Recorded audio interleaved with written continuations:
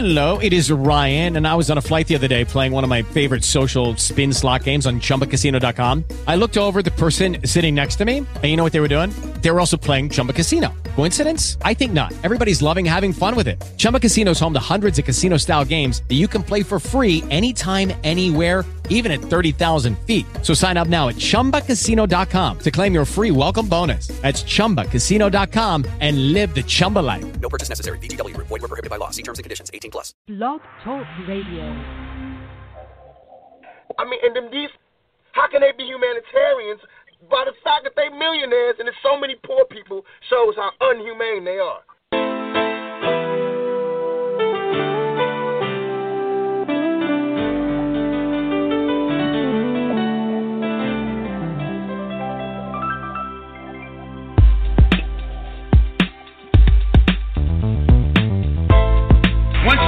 Once you change your thought pattern, you change your attitude. Once you change your attitude, it changes your behavior pattern. And then you go on into some action. As long as you got a sit-down philosophy, you'll have a sit-down thought pattern. And as long as you think that old sit-down thought, you'll be in some kind of sit-down action.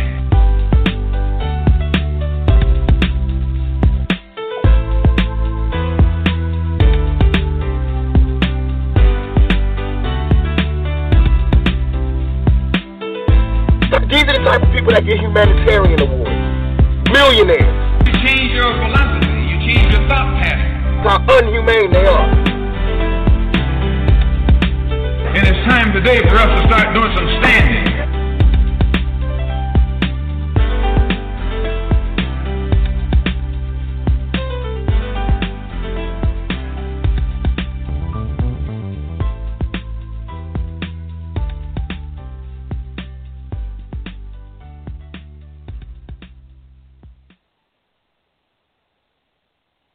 All power to the people, all power to the people.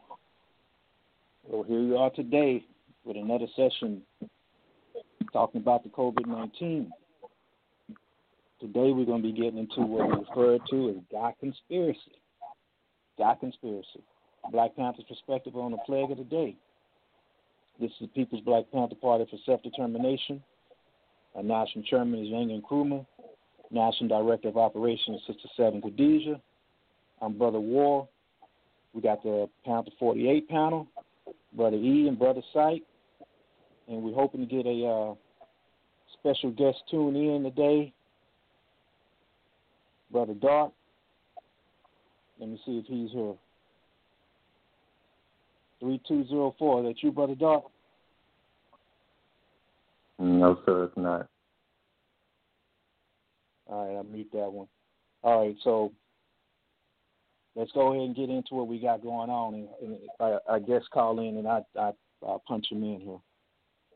One thing I wanted to do is give recognition today to April Fools. So we're going to be talking about conspiracies today. And I just thought it was nice to jump into conspiracies on the day of April Fools. Reason being, and the classic thing to me about this being ironic is the fact that this is the day that people celebrate playing tricks on one another. So from an international perspective to the national perspective to local down to whatever, you know, what I heard homeboy say around the corner, go on and so forth. We're basically going to talk about the conspiracies on April Fools, because at this point, a lot of jokes have been played on our people, and we're soaking it up every day, more and more every day as we go into these areas of being quarantined and having to face four-cornered rooms, walls, and staring at ourselves from day in and day out. It's driving a lot of people insane. It's driving a lot of people to come up with crazy thoughts, crazy ideas, folks running out of their weed, folks trying new drugs. It's all kinds of stuff going on. And so April Fools is a good day to get into some of that. One of the first things I always like to do is start in the fashion of dealing with things in terms of the Panther 3Ds. So the Panther 3Ds is define, develop, and then defend what is in the best interest of black people. As we go into that, it's always prevalent that we're able to address one another with a few core definitions to make sure we're all on the same page. So in doing so, one of the definitions I want to get into as it applies today to what we're dealing with is artificial intelligence.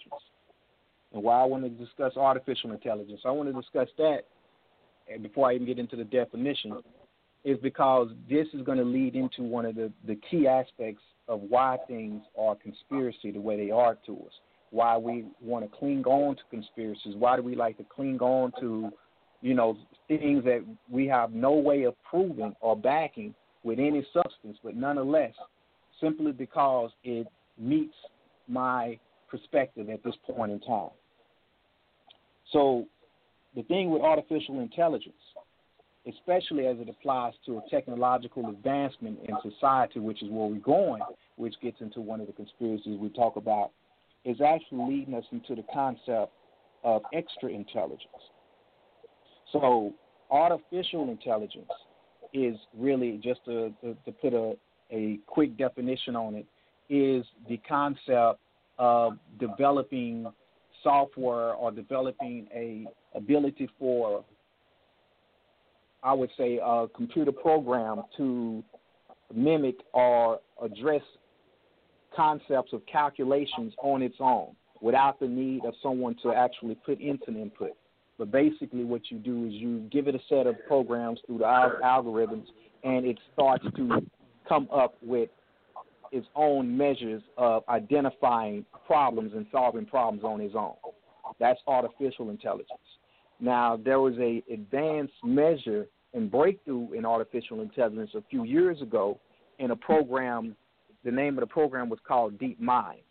This program was put to the test against the world's greatest chess player at the time, and DeepMind defeated the chess player. And that served as a real significant breakthrough with artificial intelligence. Not only did it serve as a significant breakthrough with artificial intelligence, but it led the way in terms of how artificial intelligence will be used. Now, mind you, I mention all the time, we have to recognize that it is not so much what something is, but the application in which that thing is deployed that creates that harnesses it to be a weapon. So the weaponization of artificial intelligence is one of the things that we have to be aware of. And to a lot of people, an application of artificial intelligence in terms of being weaponized would be facial recognition, which at this point, one of the things that we get into goes into the aspects of now they have broken through, and not only are we dealing with facial recognition, but we're dealing with whole body recognition. And that's something that's new on the horizon that's going to be coming through and being developed. That's handled through artificial intelligence. But artificial intelligence, unknown to most people, as you get into the ability for, in terms of some of the things and breakthroughs that happens with artificial intelligence, it's also made headway in the medical field. And as it has done such, there has been developments that have allowed the human mind, or not mind, let me rephrase that, the human brain to be interfaced with certain aspects of computers. And in doing so, now you've moved away from just artificial intelligence to what's referred to as extra intelligence. A lot of people have never heard that term put together that way, but there is a concept out there in the tech industry, high-tech industry, that deals with what's referred to as extra intelligence. And what extra intelligence is, it is the coining of artificial intelligence with biointelligence. And it allows basically the biointelligence, or humans, so to speak, to have the ability to tap into things that they don't necessarily have to comprehend, but have at their disposal and able to use that in conjunction with their own logical sense. And that's called extra intelligence. Now, what makes extra intelligence powerful is that when you talk about programs like DeepMind, and you couple that, again, with the intelligence of an individual, it opens up an entire new field of science that we're tapping into. Now, why is this significant to COVID-19? It's significant because some of the conspiracies that are out there go into aspects of things that are real, but that are basically used as a way to get you to listen in and get you to buy into something that's completely fiction. So that's why we want to talk about that. And again, to me, that would be a good thing to couple with being April's Fool. You know? Another thing we want to talk about in terms of the definition is popular imagination. And this is what is promoted by the media as the right thing to believe. The whole concept of popular imagination comes into play when you allow the media to basically, when I say media, I'm not just talking about newscasts, but I'm just talking about the film industry, entertainment industry, anything that has to do with promoting or projecting a way of life, whether it be fictitious reality shows or whatever. Mind you, that's another play on words as well, a reality show, right? So the thing about that is when something is promoted as being the thing to be involved in or the thing to do or the thing that's happening, that is referred to as popular imagination. The weaponization aspect of popular imagination goes into the fact that people tend to forget the fact that something has been projected on them in the first place, and they tend to get lost in transition on that projection and think that it becomes a thought that they think they came up with. So when someone finds themselves liking this crazy song that's constantly being, promoted, they tend to forget that the fact that the only reason they like the song is because they've heard it all the time. They keep hearing it over and over, so all of a sudden now they like it. They actually think that they liked it because they thought it sounded good versus it was something that was projected and promoted on it. So that's what popular imagination goes into. And that is a weaponized form of creating a mass movement or a mass population to gear in one direction. And it's used all throughout the different aspects of social media, as well as television, film, radio, broadcast, you name it. Another thing we want to talk about here is what's referred to as emotional conspiracy. And the concept between emotional conspiracy is a story completely devoid of facts, specific dates, full of fictional names, no scientific proof, or searchable examples, but rest in the heart-touching beds of wishful pains. Why did I say wishful pains? When we're facing crisis like we're facing now with the COVID-19, people tend to wish things to go wrong for the simple fact that if I'm in pain or I'm going through something, damn it, a lot of times I want other people to go through it with me. So wishful pain is what you call that. And because misery loves company and stupidity loves company and sheltered in remote possibilities, because you never really know. And that concept of you never really know is what grasps and causes people to get bogged down in emotional conspiracy. So these are basically things that a person tend to believe because they have a gut feeling or it just hits them at the right time right now. Because all other things that's going on in their life, this one thing seems to make sense. And since this one thing is provided or pushed upon me right now at this very moment because of the other things I'm going through, I'm going to grab and take hold of it.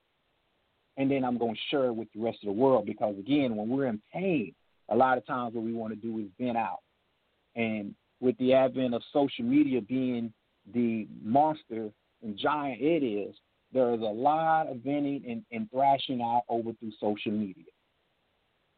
And so people tend to carry these conspiracies from person to person, from site to site, and it just builds and snowballs. And next thing you know, we're going back to one of the things we talked about on our last show, and that's engaging in the apparatus of fear to the point to where it just consumes you. And so that's the thing that we have to talk about.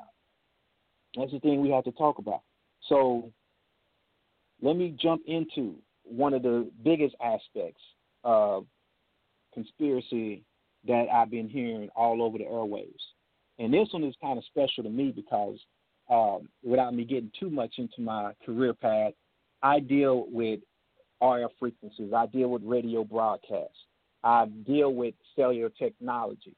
I deal with antennas. I deal with communications.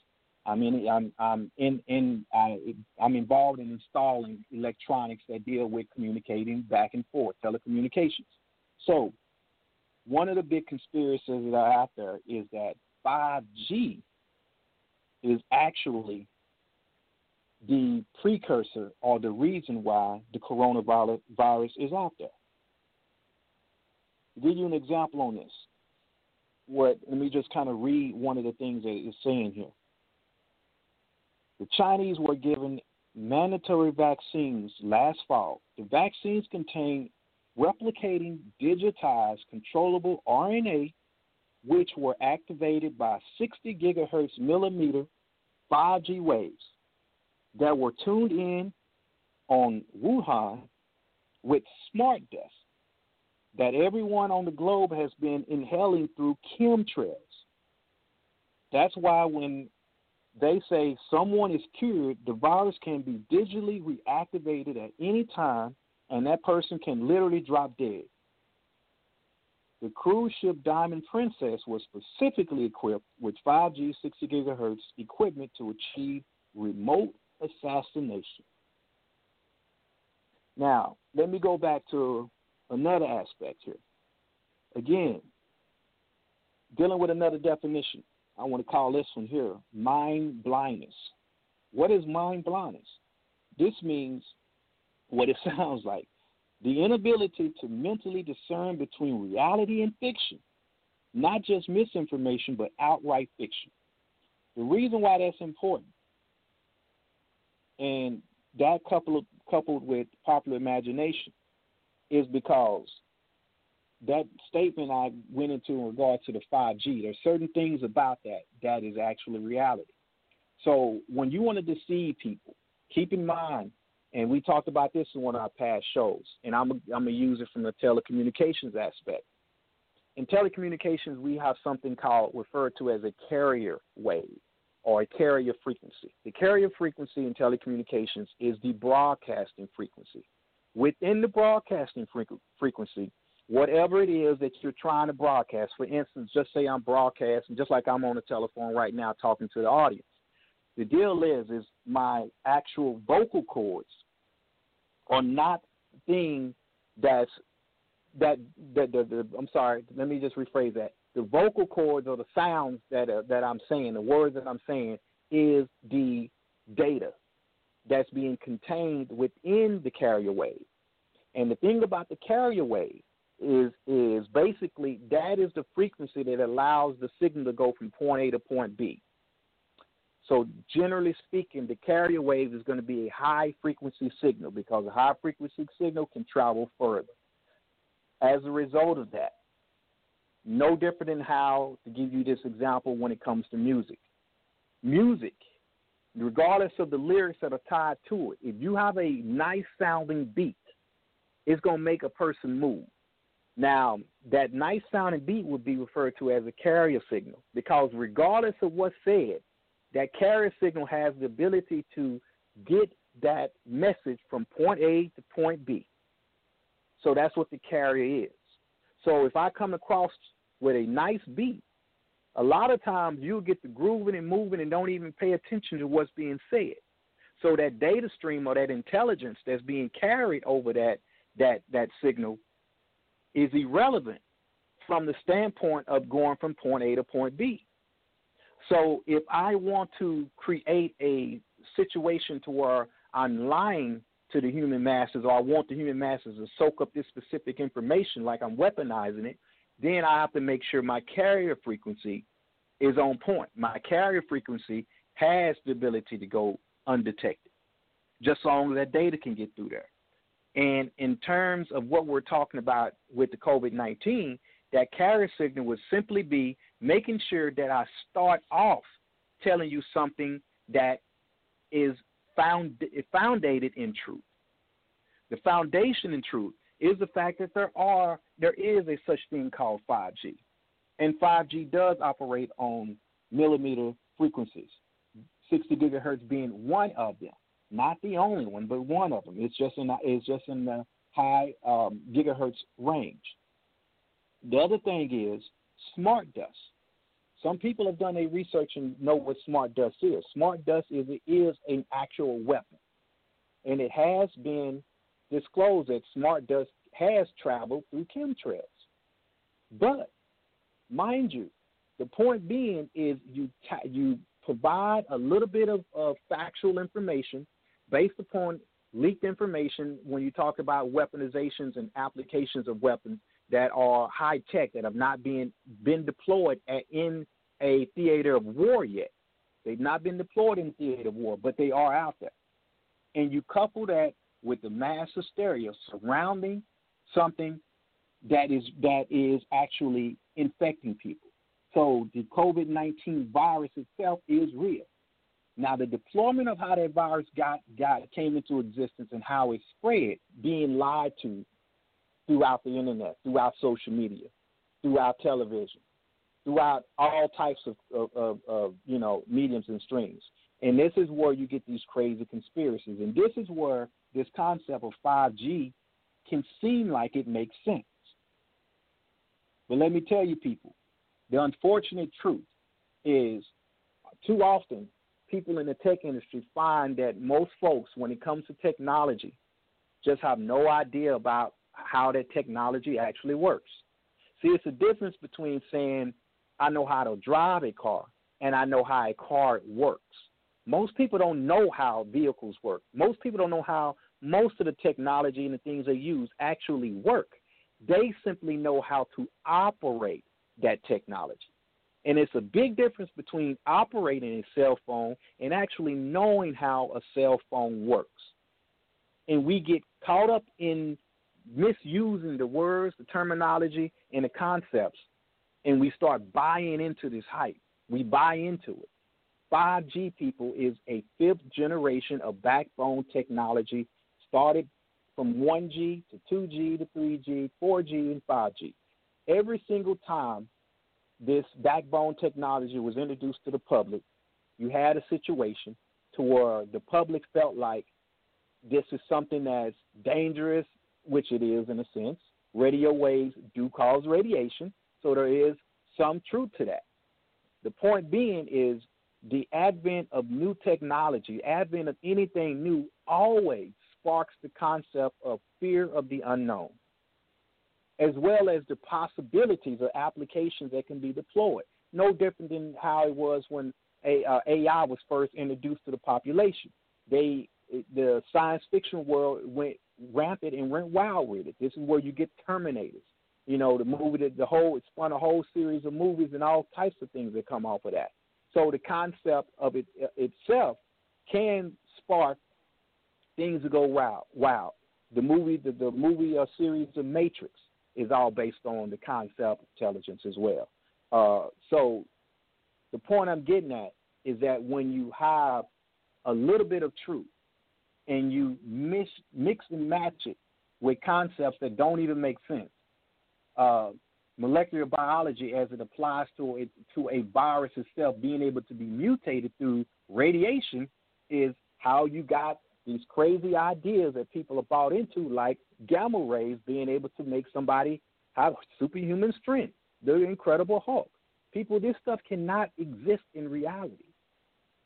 But yet, because we've been exposed to it through science fiction to a certain degree, it is easy to believe because these are the things that we've been bombarded with.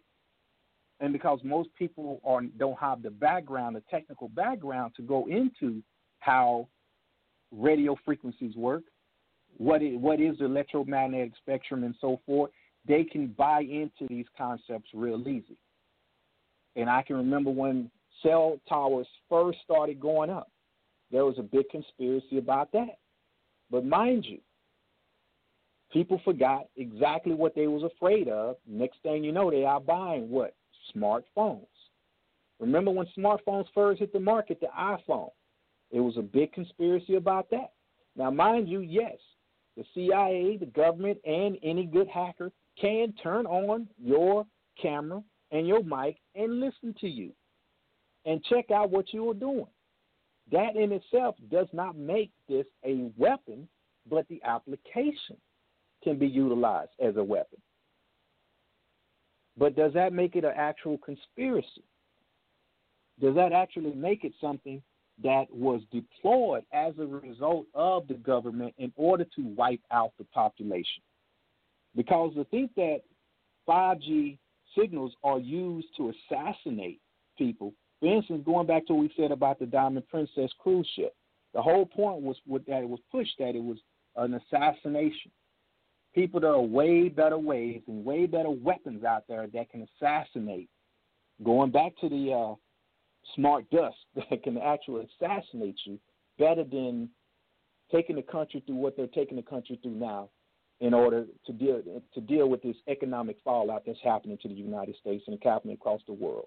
So, as a result of that, this whole 5G thing ran wild because people, again, are coupling concepts or things that they know that are not good, and because it feels like it should be wrong, then all I have to do is create and draft a story of a few things that are actual true science concepts and throw a little bit of science fiction behind it, and next thing you know, it sounds believable. Again, becomes the problem that we face. Another one of the things I want to talk about, but before I even go any further, I wanted to see if Brother E or Brother Syke wanted to jump in on just this whole 5G thing. Now, I think you made the right points and clarified it. Yeah, the only thing I would say about 5G is that, all those years ago when it was first being laid out and suggested and the white papers and all of that were being opened up to the public and whatnot, was the time for people to get upset because there are issues with 5G, no doubt. It has nothing to do with a virus, but there are health issues in regards to the radiation, with the speeds and all of that associated with 5G. But the fact of the matter is 5G is here. Too late. Should have whined about it, worried about it, all of that, or tried to do something about it before it was a part of the backbone. It's a part of the backbone now. It's here. It's good. That's it. But as far as it being a part of the COVID reality, yeah, no, I think you addressed that fairly well.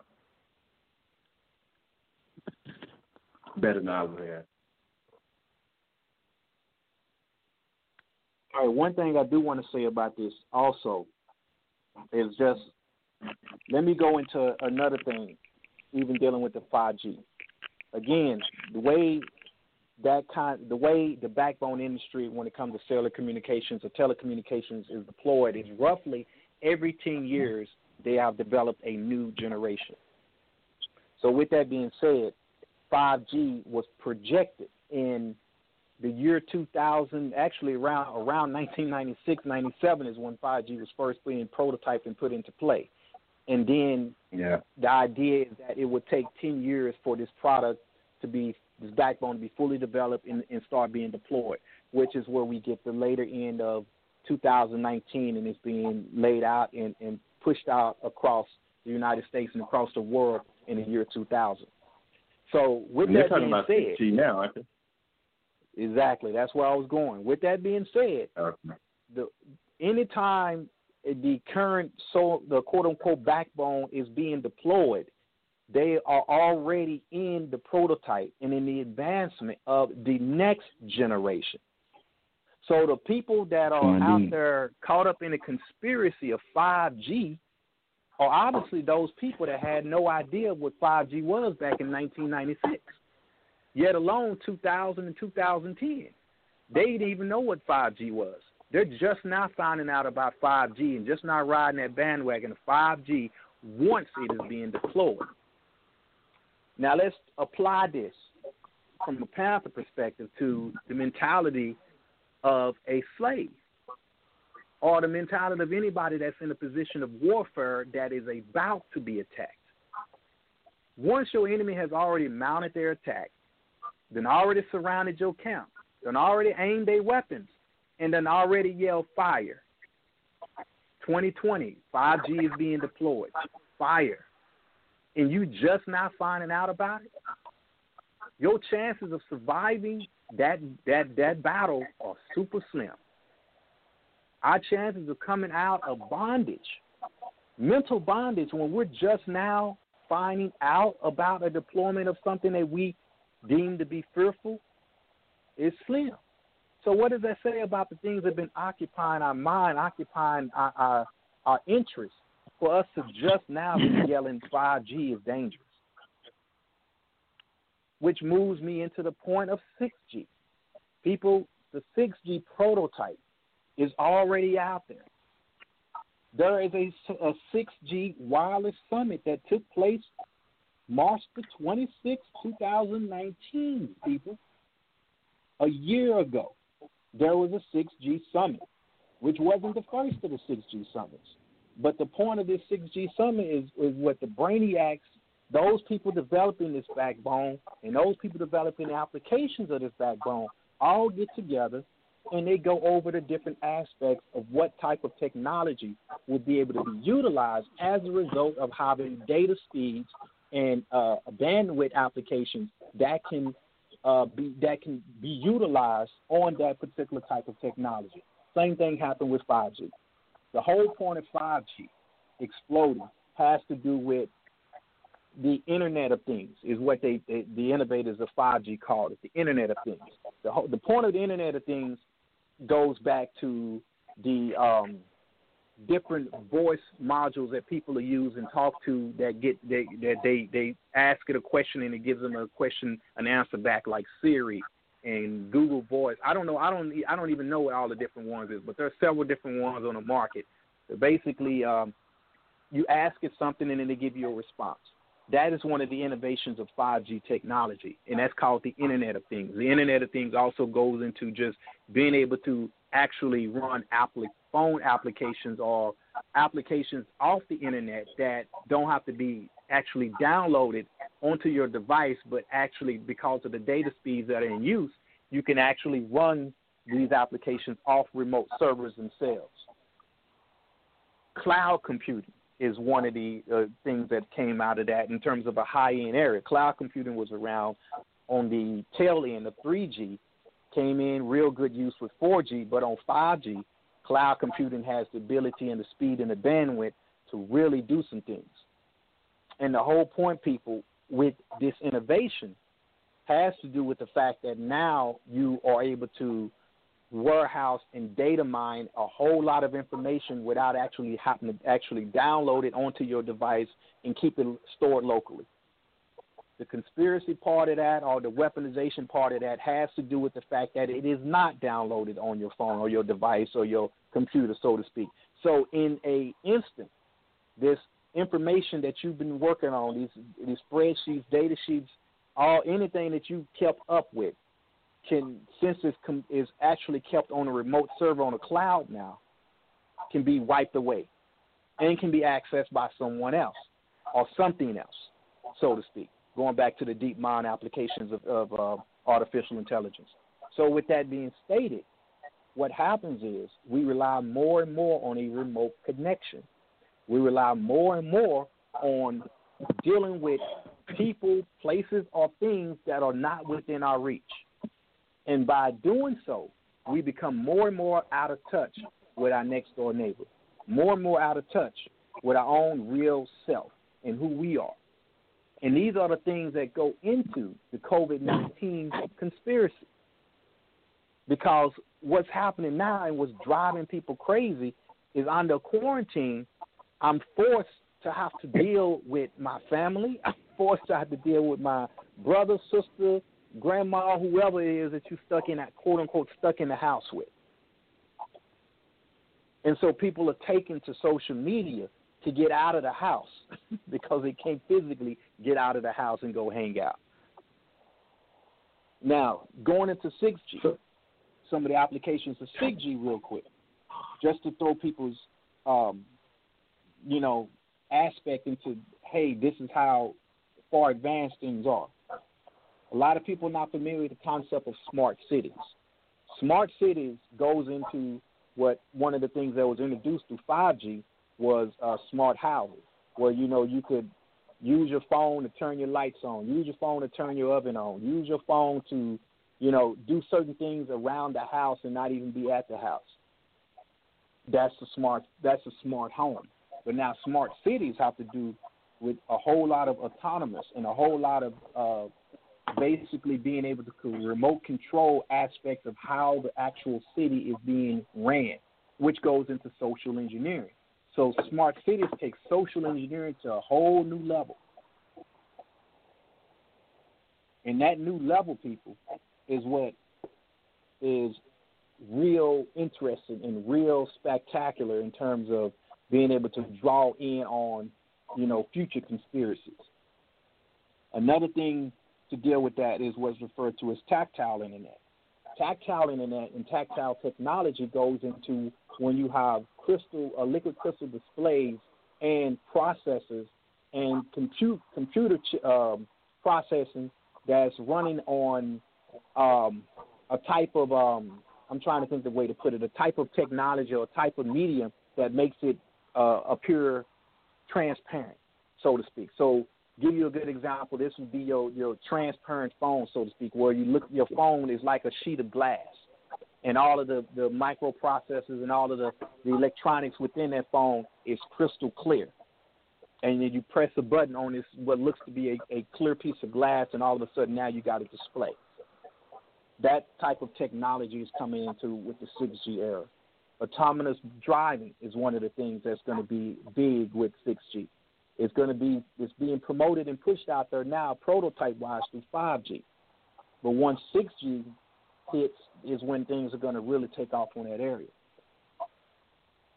Another aspect is virtual reality is going to really shoot off and take off when you start dealing with 5G. Another area of market called e-health. E-health is basically where you'll be able to remotely talk to your doctor, or they can do remote surgical operations without the doctor ever actually being in the same place.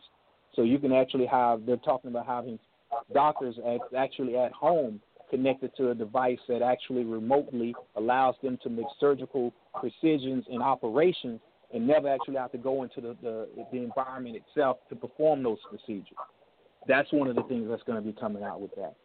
Holographic telepresence is another thing that's going to be coming out, and that's when it gets real crazy, people, because now we're talking about projections that can come up, through holographic projections that can come up to the point to where you no longer have to necessarily watch movies on a screen, but you watch it on a flat surface, and everything is populating as if it's a real environment. This is the kind of stuff that's going to be popping up with 6G.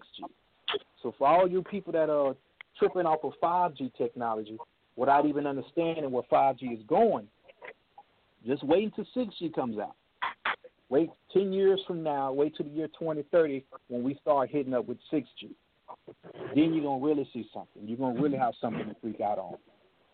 But going back to the concept of telecommunications as it is deployed, every 10 years there is a new backbone that is being developed so that you can operate at higher rates of speed, transmit more information, more data, and compute at a fast level.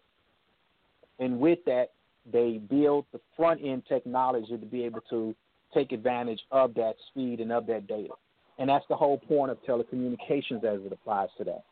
And every 10 years, we've had a hop in that technology, in that field. Again, starting with 1G and going up from there. So when a person has an issue with 5G, and mind you, one of the biggest differences between 5G, and let's even take this back down to the different various stages of telecommunication technology, or the way the radio antennas are mounted and they're distributed, the cells, so to speak. The thing about 5G is that they're going to operate with a smaller cell signal or a cell footprint. So the cell footprint itself is going to be smaller, so that means they need more antennas. More antennas means emitting more radiation in terms of a footprint. Yes, that is true. Yes, the more you biologically submit radiation to living tissue, it does cause damage. That is true. The problem with that, people, is that simply because folks are against it, so to speak, but at a consumer level, people's money don't seem like they're against it. Because if you're being one of the greatest consumers of technology, greatest consumers of electronics, regardless of what comes out of your mouth, what comes out of your hand is green. So if you keep spending your money on the technology that takes advantage of the backbone telecommunications, you can't turn right around and complain about it. Things are moving at the pace they're moving because not only within a small sectors of the United States, but on a global scale, people are wanting to take advantage of the latest and greatest. And as people do that, if you buy into the latest and greatest, then the backbone technology is going to develop and so on and so forth. This goes right back to how supermarkets are becoming what they call cashierless. And we're having a society to where more and more things are becoming automated. As we develop as society, should I say, develops more technological, these kind of things are the natural progression of that industry, of the way things go. And to think you're going to do a reversal now as a world power here in the United States, think that you're going to try to do a reversal on the technology because it is frying your brain, so to speak, is basically putting yourself at a position of allowing another world power to come in and knock you off. So what happens, people, as we become too big to fail as a result of constantly chasing the latest and greatest in technology and innovation, because all countries are doing it. All countries that are world powers are doing it, should I say. And the point is, once that race has begun, you can't just up and quit the race and not be held accountable. That's the ugly reality of the situation that most people don't recognize, is that if you call yourself standing against it now, going back to one of the programs that Reagan tried to put out back in the day dealing with the Star Wars program in terms of creating weaponized satellites, a lot of people came out against it. But what a lot of people don't realize is other world powers are doing the same thing. And everybody and their mama is using GPS technology now. Everybody and their mama is using satellites to communicate because radio communications broadcast and bounce from satellite to satellite as well. A lot of the fact that you're able to get on the internet, you can thank satellites for a lot of those transmissions. So one of the things that people don't get is the fact that if you call yourself trying to all of a sudden stop the advent of the technology, everything that relies upon that technology is also in a detrimental position.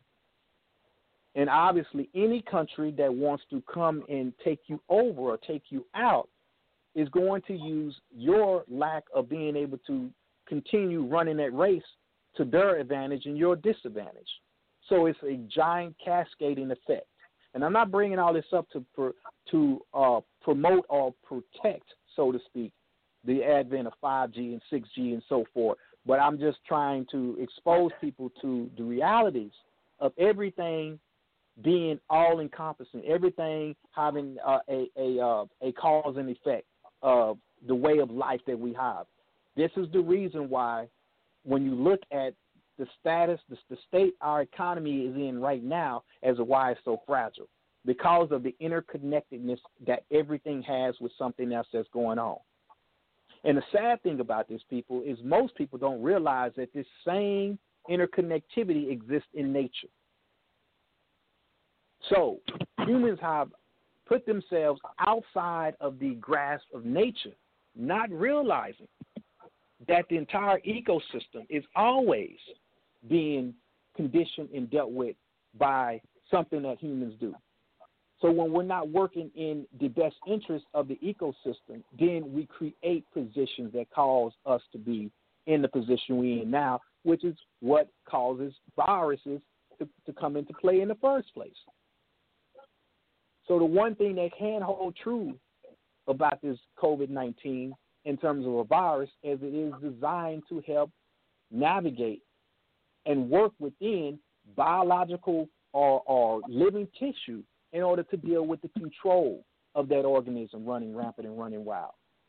So Mother Nature does have its way. Now, of course, humans can come along and aid with that. And another thing I want to get into in terms of another conspiracy is I seen one that talked about the fact that an asteroid is going to hit the planet somewhere around April the 29th. Now, this has been something that's been known in the scientific community for a while, that there is an asteroid that is going to come close. Now, mind you, when they say close, when astrophysics talk about close, they could be talking about a few hundred, a million miles away from the planet Earth. Close does not mean that you may even physically be able to see it with the naked eye. But nonetheless, through the advent of April Fools and the foolish conspiracies that are out there, this asteroid now has moved from being a few million miles away from coming near the planet Earth to now hitting the planet Earth. And so as the conspiracy goes, is that COVID-19 was drafted and created to basically create a quarantine so that people, the masses of population, will be stuck indoors to protect themselves from an asteroid, because people would not do the right thing if you just flat out told them that an asteroid was going to hit the planet. How silly does that sound, people? Folks are soaking this kind of stuff up because they ain't got nothing better to do with their free time but get on the internet and chase down conspiracies. And as a Panther coming across, one of the things that we emphasized on our last show is that what we must do as a people is we must come to grips with the frail condition that our economy is in, the frail condition that the United States and that the world is in as a result of, what a virus can do, a little virus, so to speak, can do. And now more than any time ever, should we be looking to figure out ways to now start working together, now start figuring out how we can deal with self-sufficiency as a people. This is what it's about, people. This is what it's about.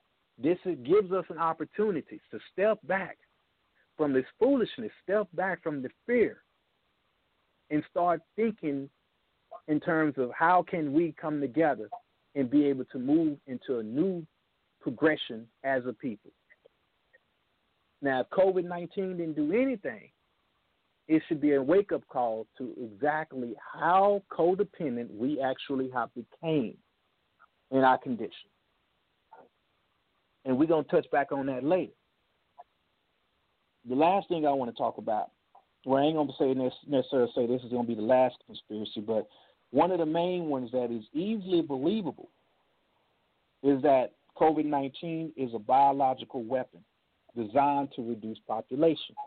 Now, ironic as it is, right here on this podcast, I want to say maybe 4 weeks ago, we did, before the whole COVID-19 even came into the mass media and social media play, we had a podcast discussion on population control.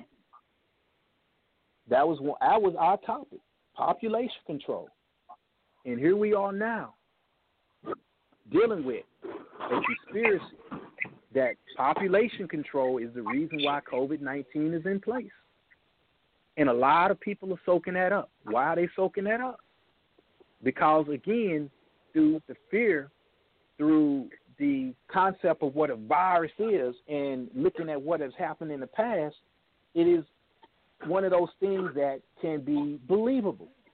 And since something can be believable, going back to what we said about the carrier frequency, all I have to do is give you a little bit of truth, and then I can implant within that data the lie.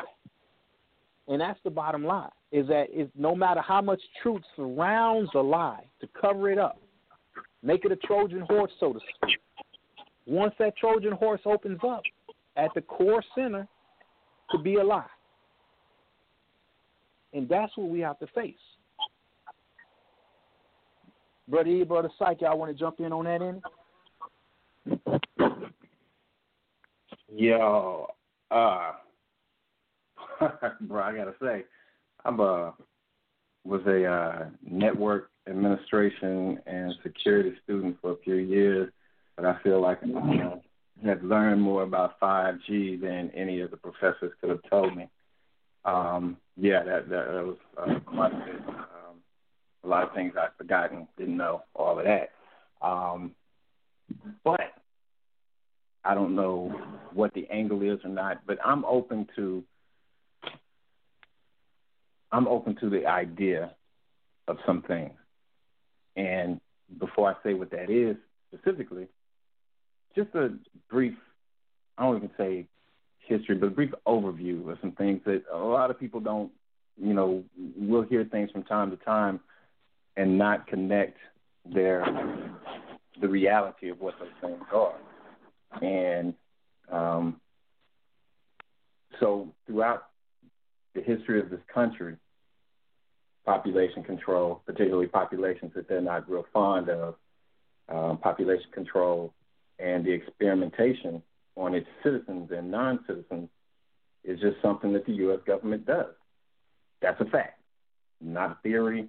Was conspiracy is a conspiracy, but it's not a theory. It's not, some old, black guy talking some crazy radical stuff. This is stuff that's in. These are things that are in the National Archives that the government has, of course, gone out and issued a public apology. Oh, I'm sorry, we shouldn't have done it. We're not that. It doesn't reveal who we are as a people. Nonsense. But just to remind folks or expose folks to things like the Tuskegee experiment, where it was 200 or 400 black men were either given syphilis or had syphilis and were told that they were being treated while they were in this government-funded program, but in reality were being given placebos so that the doctors could study the progress of syphilis on the human body. There's a book called Bad Blood that breaks this down. Again, this is something that one of the presidents of this country, acknowledged and gave us one of those, crappy apologies, oops, our bad type of thing. The U.S. military has acknowledged, and it's been documented, that they tested and studied the effects of nuclear radiation on its own soldiers. Things like the LSD experiments back, especially in the 60s, MK Ultra, mind control. It's been documented. It's been acknowledged. It's real. Things like Planned Parenthood, where population control, again, of a particular group of people, the founders of Planned Parenthood were, what is the word? Eugenicists. They were into studying and manipulating and controlling the population. Again, not a theory. That's a fact. That's a real thing. The government, especially, was the dude's name, Henry Kissinger, has talked about it. There are several documents where this country has acknowledged that, yes, it is interested in population control, understandably from a broader perspective, because we live on a finite system, and that system can only support so much of the population. But at the same time, it's a particular group of people that are working to control a particular part of the population. And let's just be honest about it. This country was founded on on biological warfare and population control. Slavery, it was beyond an economic experiment. It was very much, the whole, what is the cat's name? Stood by the river. Psych, I know you remember this. The dude's name. For some reason, I'm not pulling up his name. You pit the lighter skin against the darker skin. You pit the male against the female. Willie Lynch syndrome. These ideas and concepts were not just poof, brought into being. They experimented and worked and see what didn't work and did work in order to control and maintain a certain population. So again, none of this is new. None of this is theory. All of this is reality. It's what it is. You can't argue, fact. You can argue emotion, but you can't argue the facts, and these are the facts. So one of the things that you mentioned was, what do you call it? The AI, the extra smart, extra artificial intelligence or biotech, the extra intelligence. Yeah, extra intelligence, the biotech. The reality. There are robots made out of molecules. These are robots that can be manipulated by outside sources that can potentially go into a person's body and do, XYZ, whatever it is that they have programmed it to do. Nanobots. This is reality.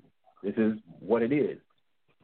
And if we look at that, just a cursory glance, just a little, 10 minutes of reading a paper about it from them, not somebody that would be classified as not from the Panther Party or some Malcolm type cats or the nation, some crazy cats that wear, foil, tin hats and all of that.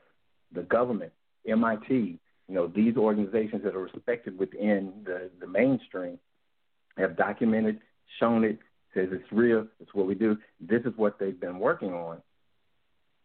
So again, this is not some theory. And understanding that as a reality, I can't, in good conscience, say, no, this is not biological warfare. I can't say that because it has that ring of truth. It has a possibility because this fits what it is they have done in the past, as we've noted with the Tuskegee experiment and the testing of nuclear radiation on troops and all of that. This is what they do. They now have the ability to do it. This is something that they've documented and noted that they want to do for quite some time. So this whole COVID acts, in my mind, as a trigger for certain things that have developed, are developing, and will develop. The crash and the Wall Street crash in whatever year it was in the 30s was a trigger for certain laws, rules, and regulations and ways of life to be implemented. Things like this always serve as a trigger, as a next step in what it is, again, this government has said they want to do.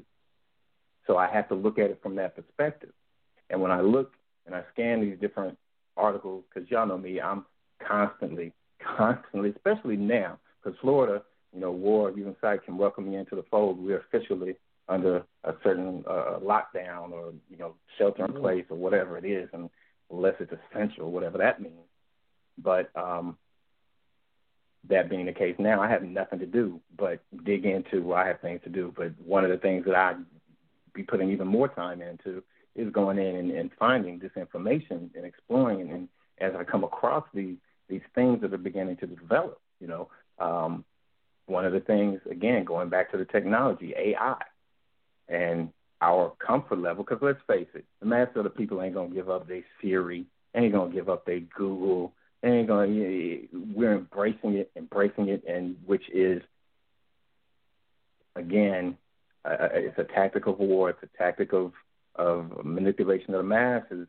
The best way to enslave or oppress the people is to get them to ask for it.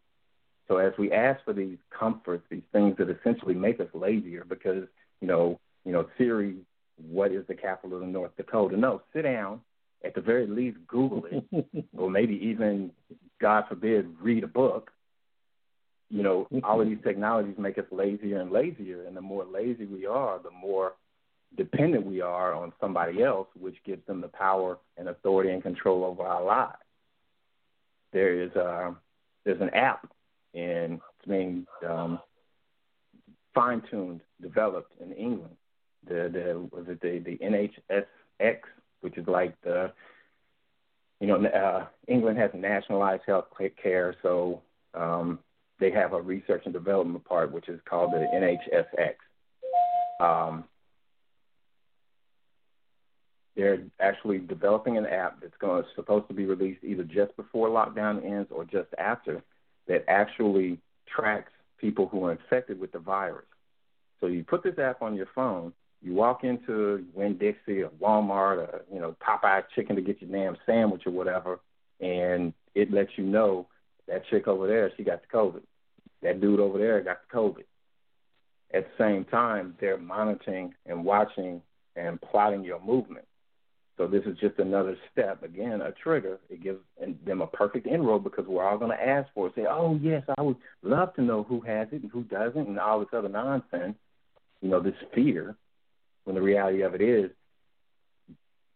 200 years ago, people didn't have all this. 100 years ago, people didn't have all of this and weren't nearly as scared as they are today.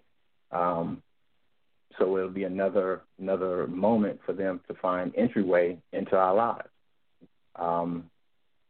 I see the military getting very involved in enforcing lockdowns as people resist or refuse and don't want to do it. And this is a part of the past that, again, knowing what it is they want to do, you just come from that perspective just as a mental exercise. If you really wanted to control people, if this was your purpose, your idea, what it is you wanted to do, are these the type of things that you would do? The Department of Justice is attempting to give courts the ability to close down their courts during the times of a national emergency. What that means is if you have to go to court and you end up having to, if you get arrested and you're sitting in jail waiting for your court date and this court is closed, that means you're just sitting in jail until they decide to open it again. You're essentially being detained without trial, without habeas corpus, without all of these, without due process, without all these things that's supposedly guaranteed by that piece of toilet paper, the Constitution, and basically it takes what they've already been doing because there are already black sites, especially in Chicago, I know for certain, where folks are arrested and they disappear without any explanation. But this brings it above and into the public acceptance. So we start accepting it. Oh, well, he just got to wait for court. He got to sit in there for a minute and just wait because, the court's closed, so there ain't really nothing he can do about it. That's the reasoning that we'll come to let them off the hook rather than, getting as upset about that as when Siri can't find whatever it is we're looking for. Popeyes ain't got that chicken sandwich, we get lit, but because our cousin is sitting in there on some tickets or a weed possession or some nonsense, and he's just got to wait for 6, 7, 8, a year or two to go to court, we just kind of, make excuses and whatnot. Again, we're accepting our own demise. We're accepting our own enslavement.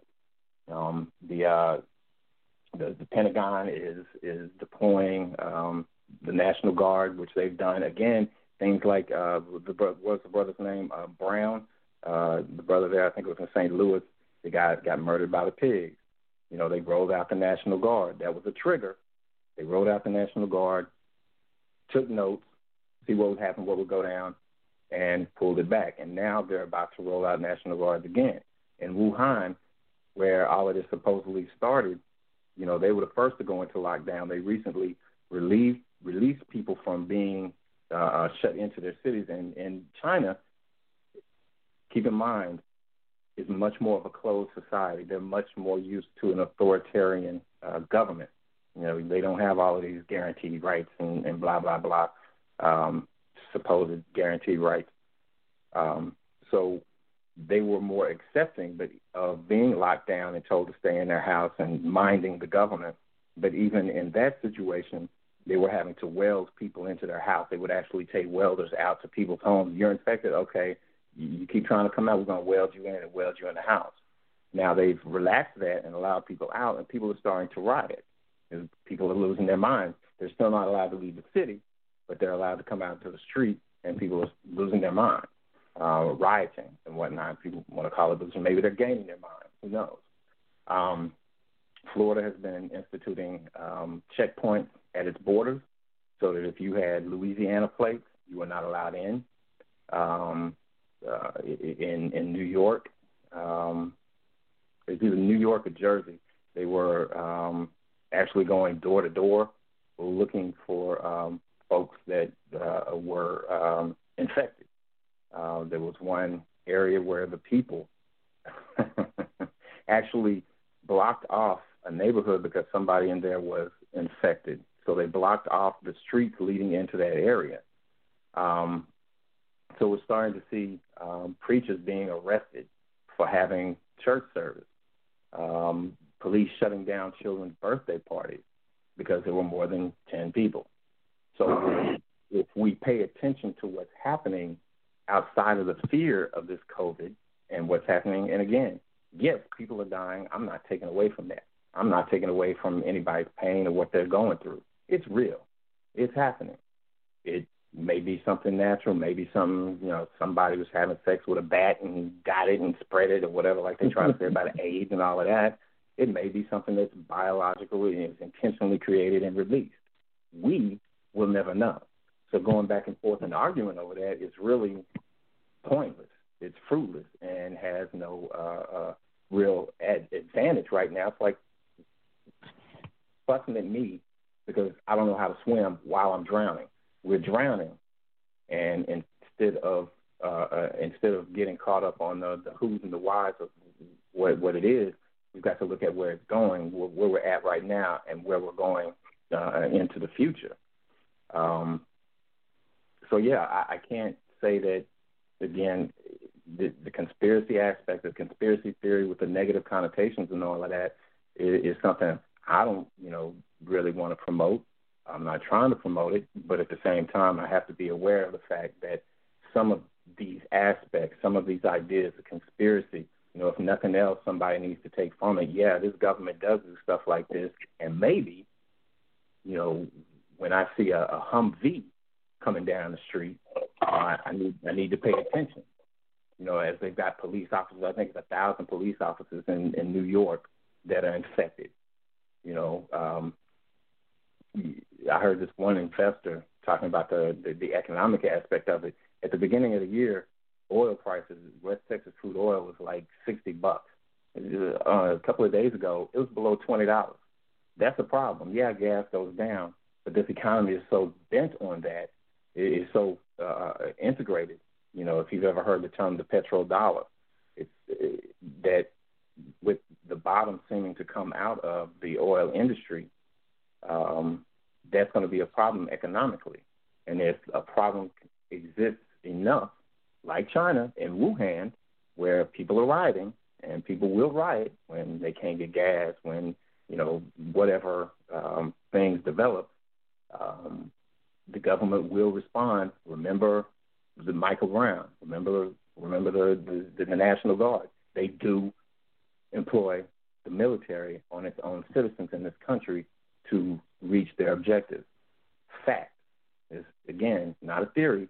That's what they do.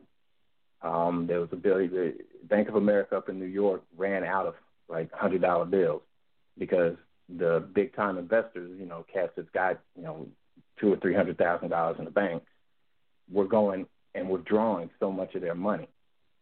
There was this cat named Bill Ackman. He's like a billionaire investment guy, hedge fund manager and all of that.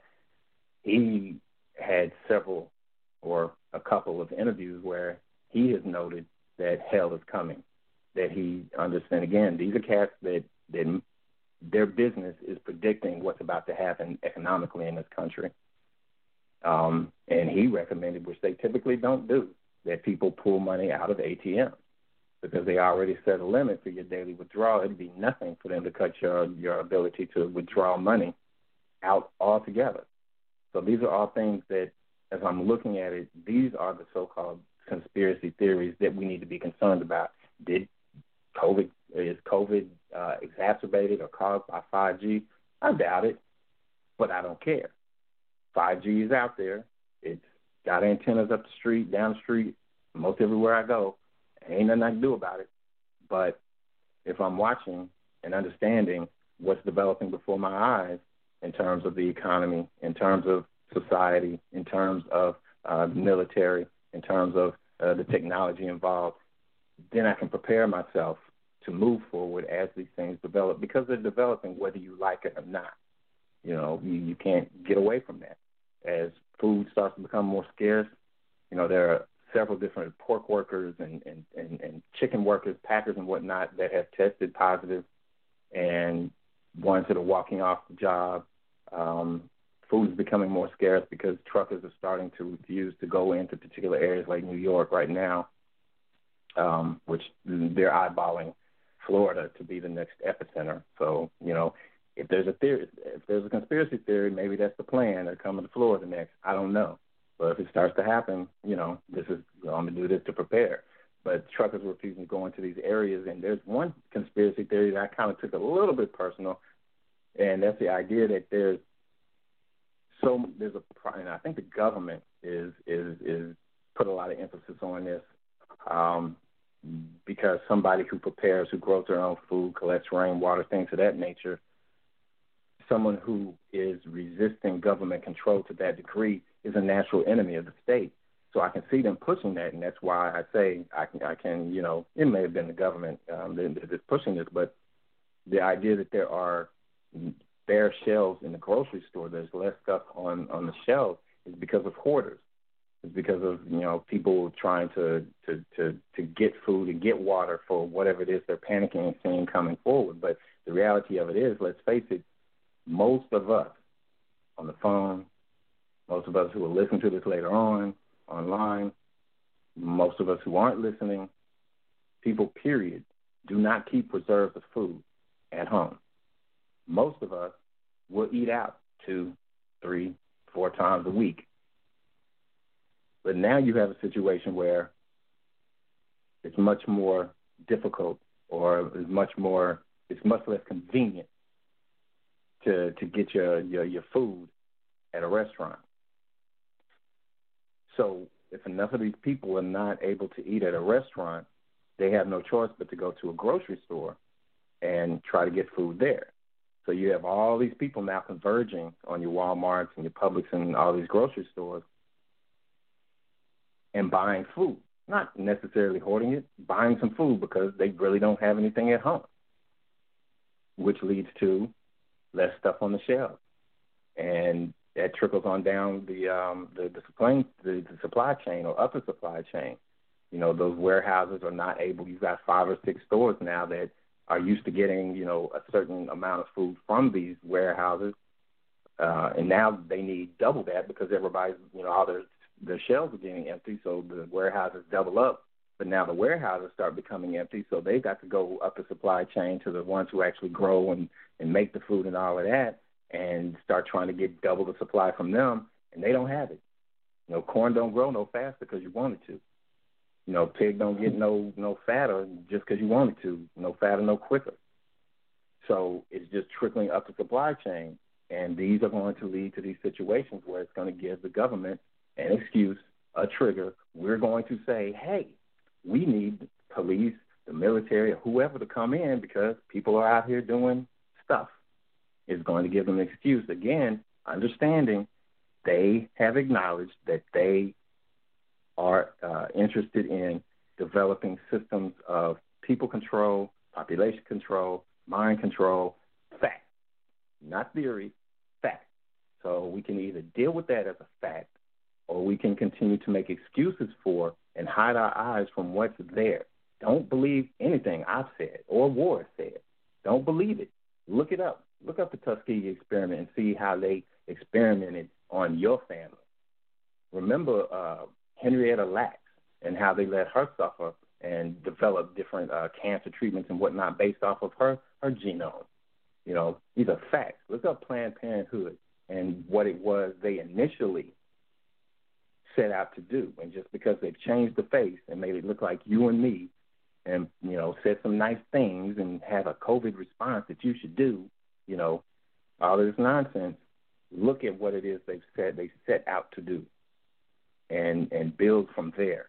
That, for me, is what makes all of these things, the conspiracy theories about the whole 5G and the drinking bleach and all this nonsense, is you have people that take their cues from social media, and social media is nonsense. It's crazy to me.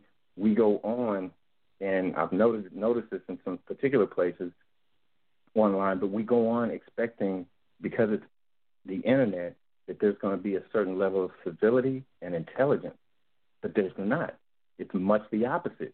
it allows people to be even more brutish, be worse in character, be more just stupid online.